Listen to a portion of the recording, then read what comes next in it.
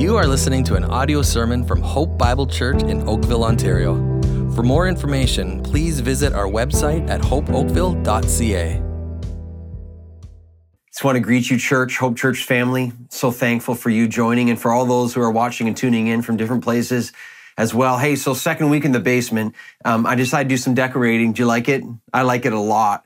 And even within COVID-19, today is another good day because of the gospel of Jesus Christ. No matter where you are, what you're going through, no matter what happens, the reality is we're alive in the Lord Jesus Christ. That makes today another good day, and the greatest day of all is coming so soon. So the basement's getting a little fancier, and we are all about the reality of this truth, the gospel, here today. So let's get started again. So glad that you are with us. In some ways, we have been in Acts, the book of Acts, this entire year to come to this point, to this message today.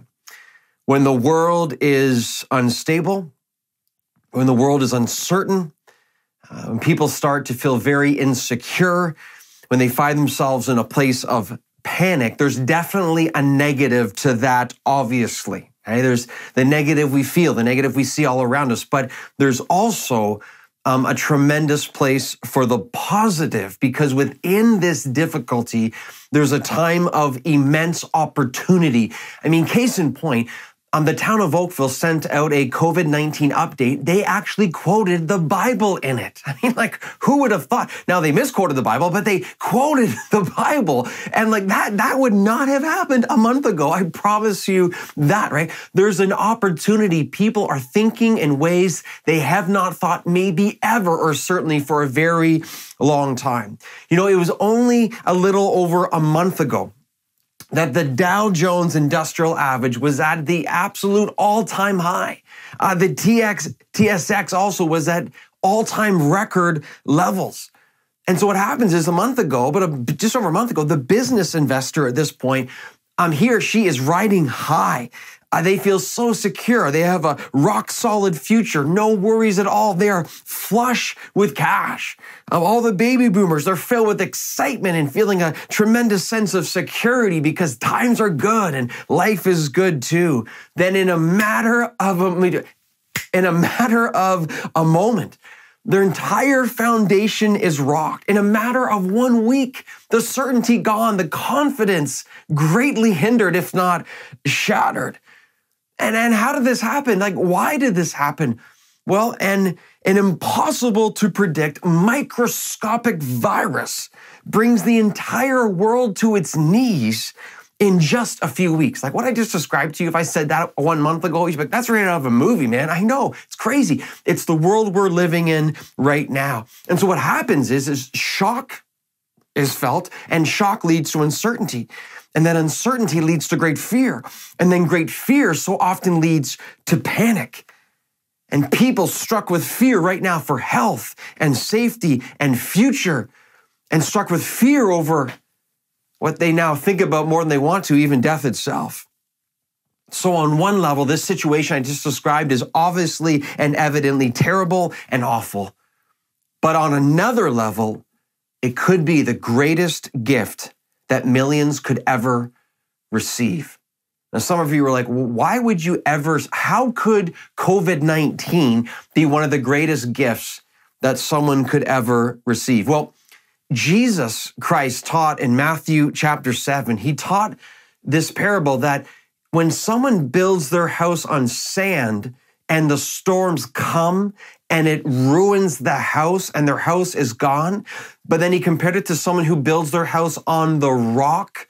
And when the storms come, because the house is on a sure foundation, their house will stand forever. And of course, the rock in this description is Jesus Christ himself. If there are events in this world that can show you before it's too late that your foundation is built on sand, that the storms will come and ruin, to point you to the rock of life and eternal life in Jesus Christ, then that is the greatest gift you have ever received, because you have been awakened to the truth and reality of eternal life.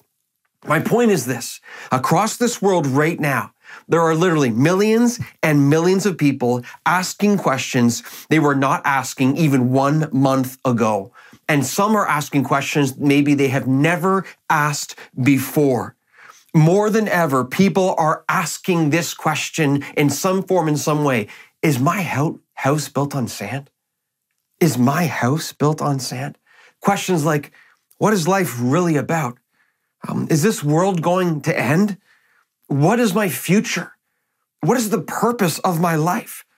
What am I living for? Is life more than my pleasure and happiness? Am I going to die? I mean, that's real right now. What happens when I die? Is God real? Is there a heaven? And if so, how do I get there? It's within this immense difficulty, loved ones, and all who are listening, within immense difficulty, there is an even more immense opportunity. Opportunity for salvation in Jesus Christ. I just want to take a moment to pray for us now as we continue. Oh Lord, I ask that you would make this the day of salvation, as the Apostle Paul says in 2 Corinthians. Now is the favorable time. Now is the day of salvation. Lord, this world is searching. Millions and millions of people are asking, searching. I pray you would use today by your Holy Spirit to save so many. Do it, Lord. Do it. Every life changed for your glory. Every single life changed results in your greater glory. So we pray to you and ask this of you now. In Jesus' name, we pray, amen. Hey, kids, give an amen. Parents, give an amen. All who are listening, give an amen. Awesome. Okay, let's get our Bibles open to Acts chapter 15. Acts chapter 15. If you need to, again, you can pause right now this video and you can go get a Bible if you don't have one. You can also use the device Bible Gateway. Type in Acts chapter 15. I want you to see God's word. We're going to help you today by showing some of the verses on the screen as well. So the question we are both asking and answering from the Bible today is this. It's our sermon title. How is someone truly saved? How is someone truly saved? Now, the correct answer to this question brings eternal life, rescue from sin and death, and a guaranteed entrance into heaven. The incorrect answer to the question, how can someone truly be saved, is absolutely disastrous. To not answer this question and live the answer to this question, again, correctly, will not result in eternal life. In fact, it will result in eternal separation from God. So today's a very, very, very important opportunity that God has brought to your, let's say, living room right now to hear this message. So lots of powerful stuff to get through today. Let's get some quick context together as we open our Bibles to Acts chapter 15. As we move from Acts chapter 14 and we see the moving of the gospel, commentator Ken Hughes, he says this. He says, the river of God's saving grace had overflowed its banks. That's so good. In the book of Acts, there's so much opposition and trial, but within that, there's so much life change.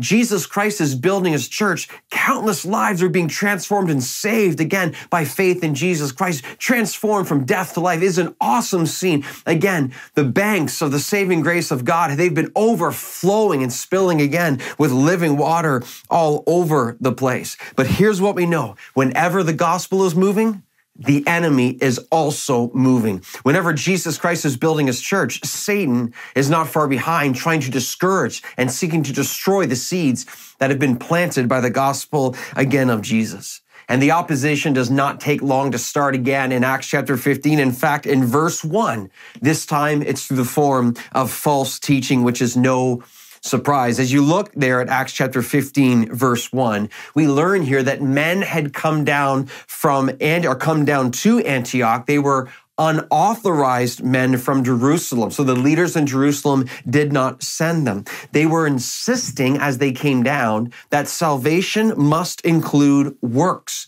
And the reason they were saying this is they were insisting that the Gentile believers had to be circumcised. And as they did this was a direct, again, attempt to revert back to the obsolete old covenant system. And Paul and Barnabas, you can see there in verse 2, Paul and Barnabas, man, they wanted nothing to do with this, or they were fired up about this. It says there was no small dissension and debate. You can look at that at verse 2. No small dissension and debate. That means, man, it was intense. Like there was some arguing going on, as there should be, because the very gospel, again, was at stake. Paul and Barnabas, they then traveled down to Jerusalem, where all the heavyweights of the Christian faith are going to be meeting to discuss this. But as they come to Jerusalem, I want you to notice here also in verse 5, they come up against, again, the same false teaching. So look at verse 5. It should be on the screen for you as well. It says this, "But some believers who belonged to the party of the Pharisees rose up and said, 'It is necessary to circumcise them and to order them to keep the law of Moses.'" So this then leads, this is important to know, in Acts 15, this then leads to the first ever church council, which is going to be held in Jerusalem. So many important councils over the history of the church, beautiful church councils of incredibly important decisions. This was the first one ever, which probably, again, addressing the most important issue ever, the question of the gospel. This question, say it again, how is someone truly saved? How is someone truly saved? And by the way, as we look at Acts chapter 15, you have a gathering in this way of the who's who of Christianity. You have PB&J gathered. No, not Peter, butter, and jam. No, you have Paul, Barnabas, and James, and another P, and you have Peter as well. I mean, anyone who's anyone is here and gathering together to discuss, again, this incredibly important question in this Council of Jerusalem. And let me say this too, okay, church? The answer to the question in this debate of Acts 15 would set the path for the gospel for the rest of time and the rest of history. Again, a huge opportunity for us today. Go, Lord, change lives today. Bring clarity. Holy Spirit, I pray that you would help eyes be open. You would lift the veil. You would help people see and hear for truly the first time ever. Change lives, save lives. We need the gospel to bring people again from death to life and from darkness to light. Do it, Lord, right now as we get into your word. We're counting on you, God, to save lives today. Please, Lord, reach so many again for your glory. So look at verse 6 now of Acts chapter 15. It says this, it says, "The apostles and the elders," are you looking at God's word? Make sure you look at God's word. "They were gathered together to consider this matter. And after there had been much debate, Peter stood up and said to them, 'Brothers, you know that in the early days God made a choice among you that by my mouth the Gentiles should hear the word of the gospel and believe.'" They're referring to Cornelius back in Acts chapter 10. He's recalling, again, probably about 10 years earlier than this, he's recalling how God clearly has been saving the Gentiles by giving them the Holy Spirit. They respond to the gospel. And now look at verse 8. It says, "And God, who knows the heart, bore witness to them by giving them the Holy Spirit, just as he did to us." And these verses should be on the screen for you, verse 9. "And he made no distinction between us and them, having cleansed their heart," listen, "by faith. Now, therefore, why are you putting God to the test this is very important, by placing a yoke on the neck of the disciples that neither our fathers nor we have been able to bear?" That is such a good point, Peter. And then look at verse 11. Here's really the verse of our whole text, our whole time today. "But we believe that we will be saved through the grace." If you hear anything today, salvation is by grace through faith. "By the grace of the Lord Jesus," listen, "just as they will." So what a moment this is for the early church. Notice the attack on the gospel. Notice it comes from within. It comes from professing believers. Why is this so critical? It's so critical because ready? If you weaken the gospel, then you weaken the church. In fact, you can go further. If the gospel is weakened, a church without the true gospel is not the true church.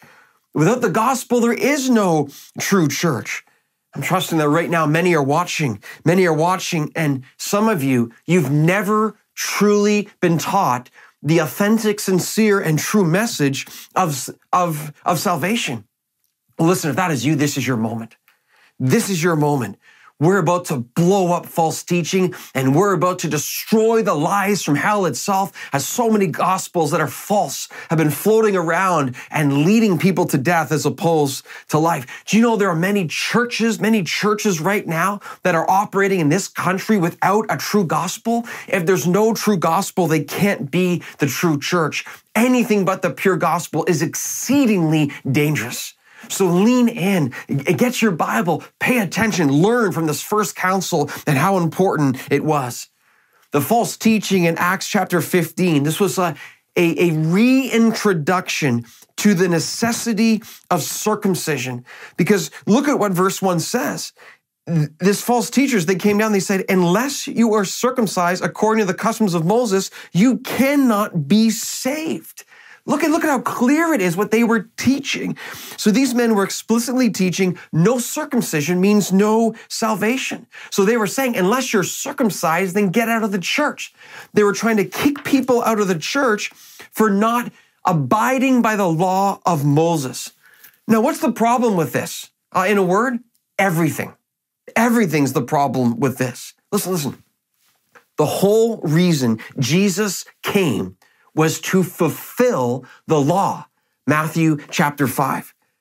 And Jesus came to fulfill the law. Ready?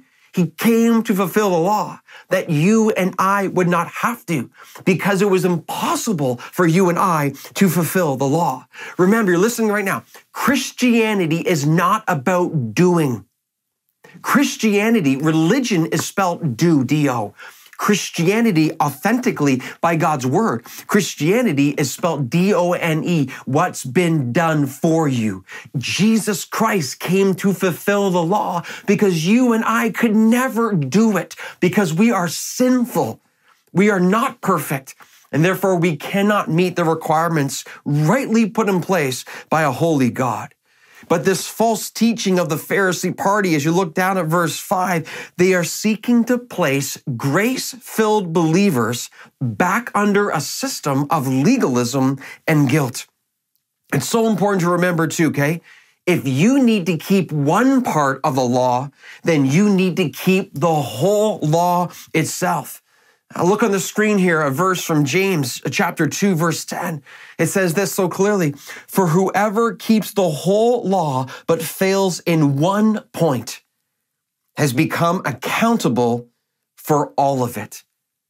Aren't you so glad? Let's look at that verse for a second. Aren't you so glad how clearly the Bible tells us that we sin every day? You sin, I sin every single day. We fail in one part of the law. We're accountable for the entire thing. There's no way we could ever be good enough to get into heaven. Again, this is the whole reason that Jesus Christ came. This is exactly why Peter, too, led by the Spirit, look at verse 10. And verse 10 on the screen for you as well. He says this. He says, therefore, why are you putting God to the test by placing a yoke on the neck of the disciples that neither our fathers nor we have been able to bear? In other words, Peter's like, what are you guys doing? What are you doing? The whole history of our nation is one long proof that we can't do it. We stink.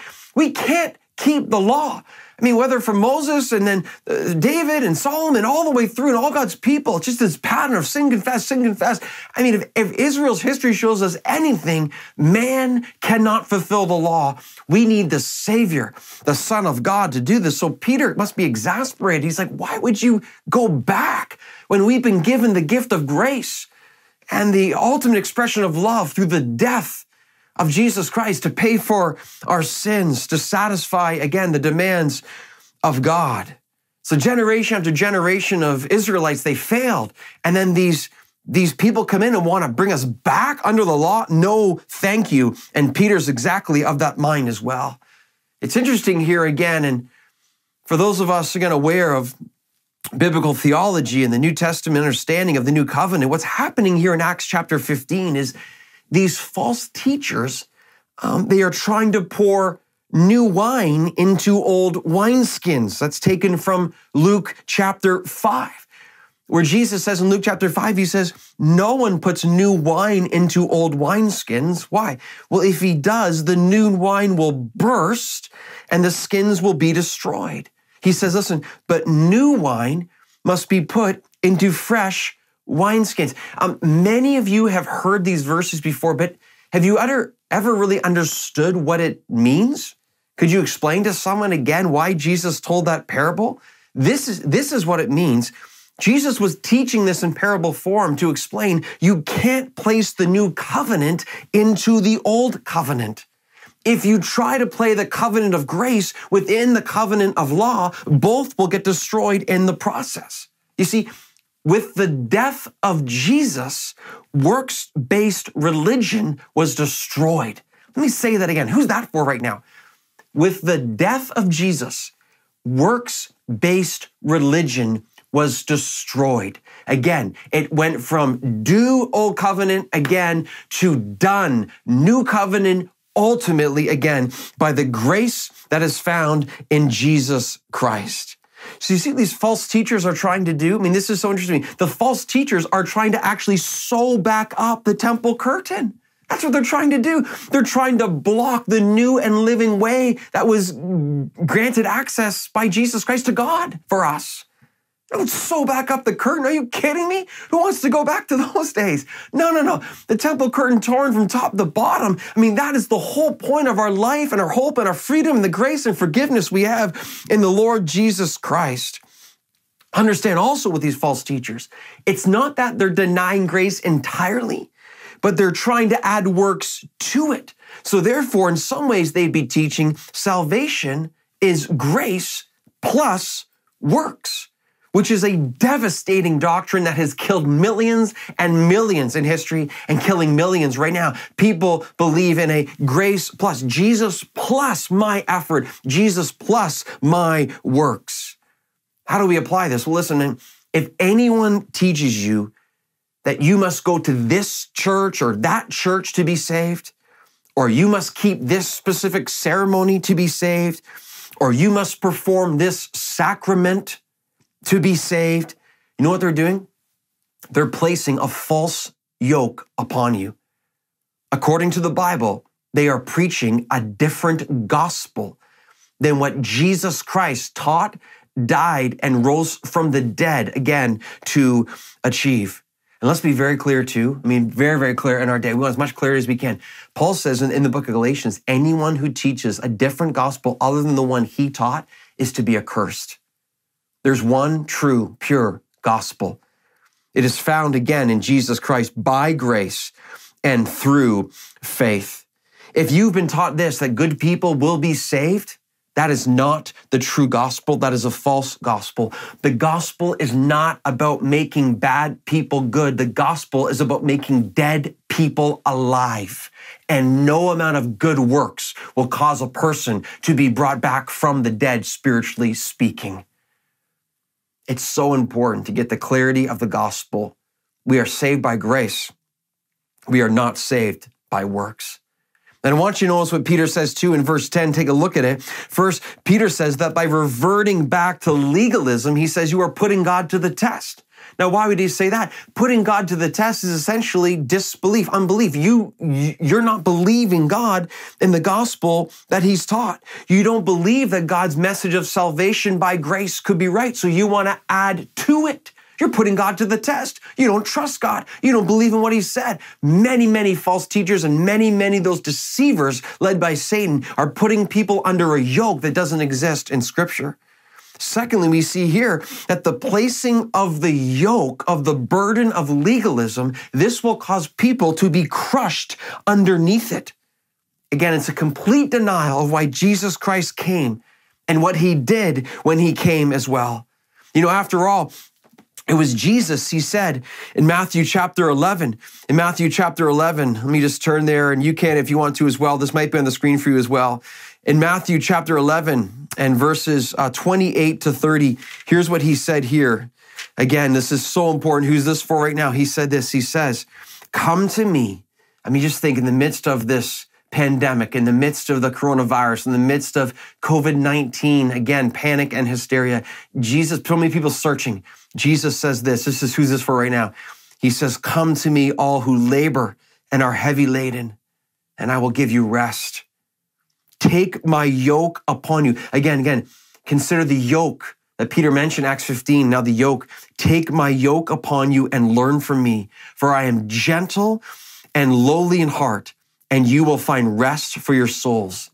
For my yoke is easy and my burden is light. So what do we learn here? Let's contrast again the yoke of the false teaching in Acts 15 to the yoke of Jesus right here in Matthew 11. Here's what Jesus explained to us right here. He says again, to keep the law, that yoke is crushing, but the yoke of Jesus Christ is light. Jesus bears the crushing yoke of the law. Why? That we might receive the yoke of rest, that we don't have to earn our salvation, that we have peace again with Jesus Christ. Jesus bears the yoke of our punishment and sin. Again, the punishment we deserve. Jesus takes that on for us, that we might receive the yoke that is light, the yoke of his unconditional and forever love.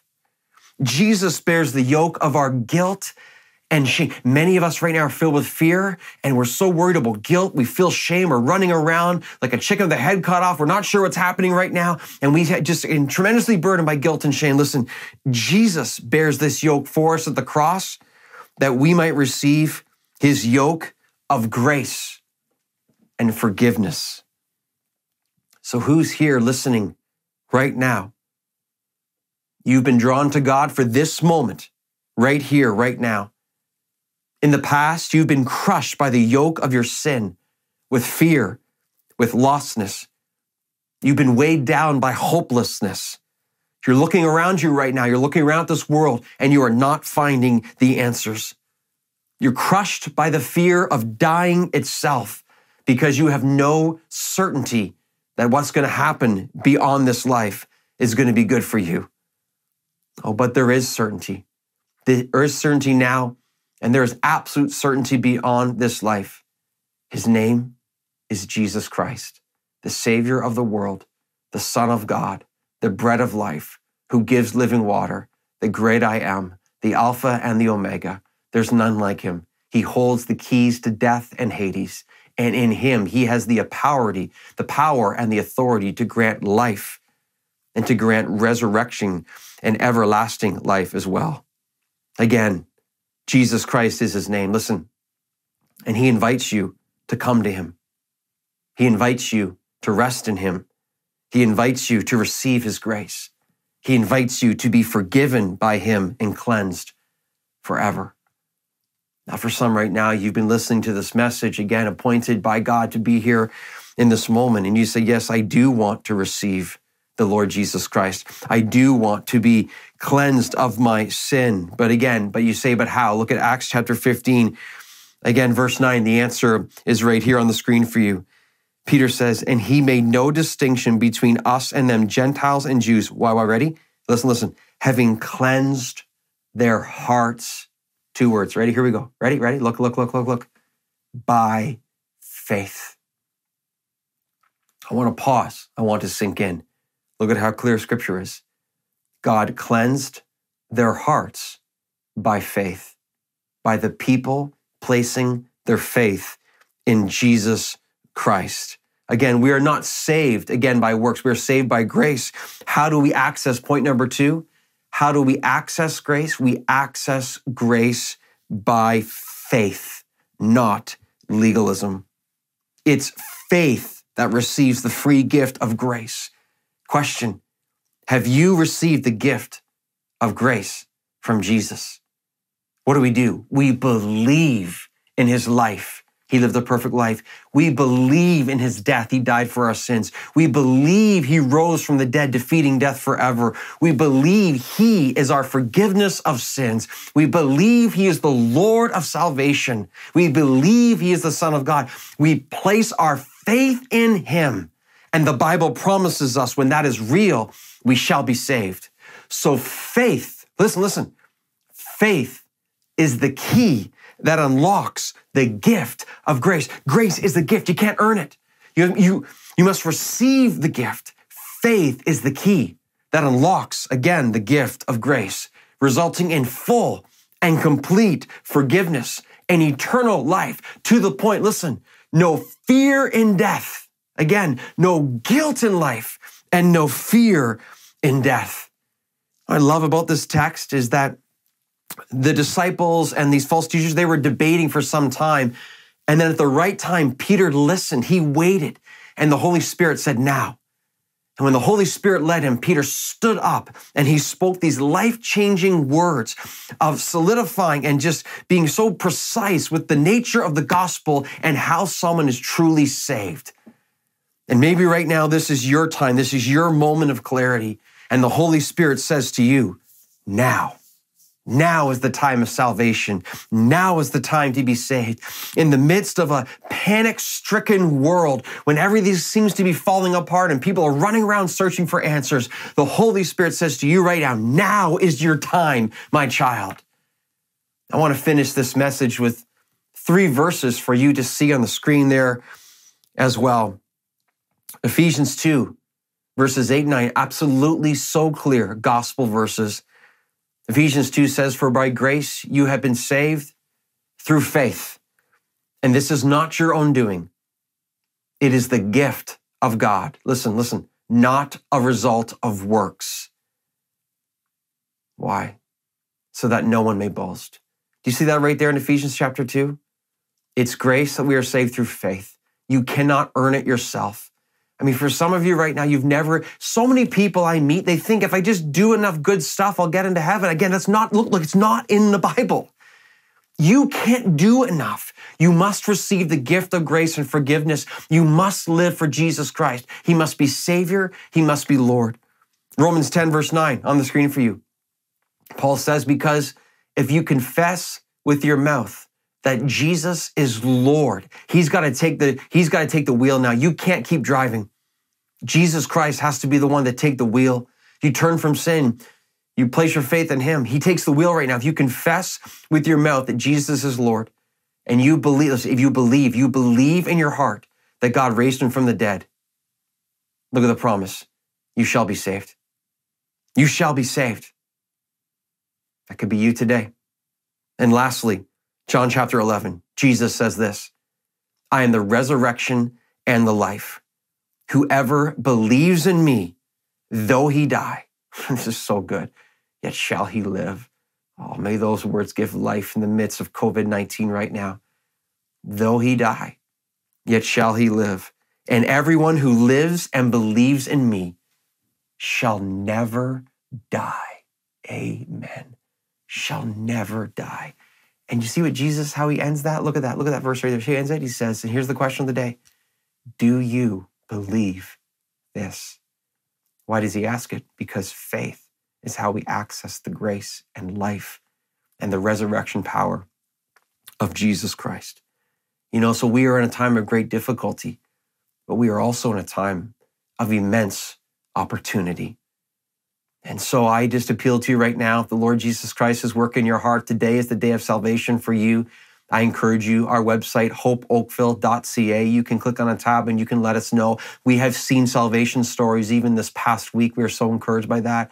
Or you can go to ineedhope.ca. Let us know. We will follow up. We will love you. We will care for you. We will walk with you. That is why we are here.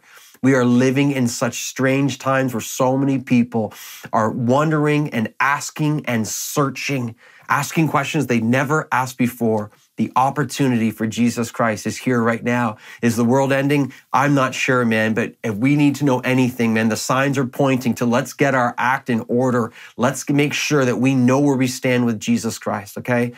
This is the time. Lord, may you work. May you work. Let's pray. Father, I beg you to save lives.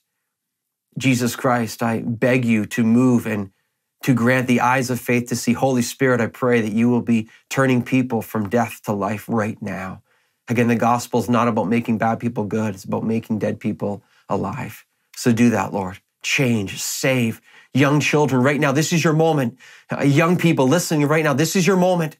Give your life, turn from sin, run to Jesus Christ. There's some older people right now. You are listening, and this is your moment. This is your moment. You've been putting off the gospel for so many years, but now you say, I cannot wait a second longer. There's some husbands right now. This is your moment. This is your moment. Bow your knee, confess Jesus Christ as Lord. There's some young women right now, just enough with the games. Turn to Jesus Christ. Turn to him and be saved. He invites you. Come to me, all who labor and are heavy laden, I will give you rest. You long for the rest. That rest is only found in Jesus Christ. Now is the day. Now is the favorable time for salvation. Yes, Lord. Save, move, multiply so many people for your kingdom, that we might see your glory again raised up to levels never seen before in this nation. May it be so. May it be so, we pray. In the name of Jesus. Amen.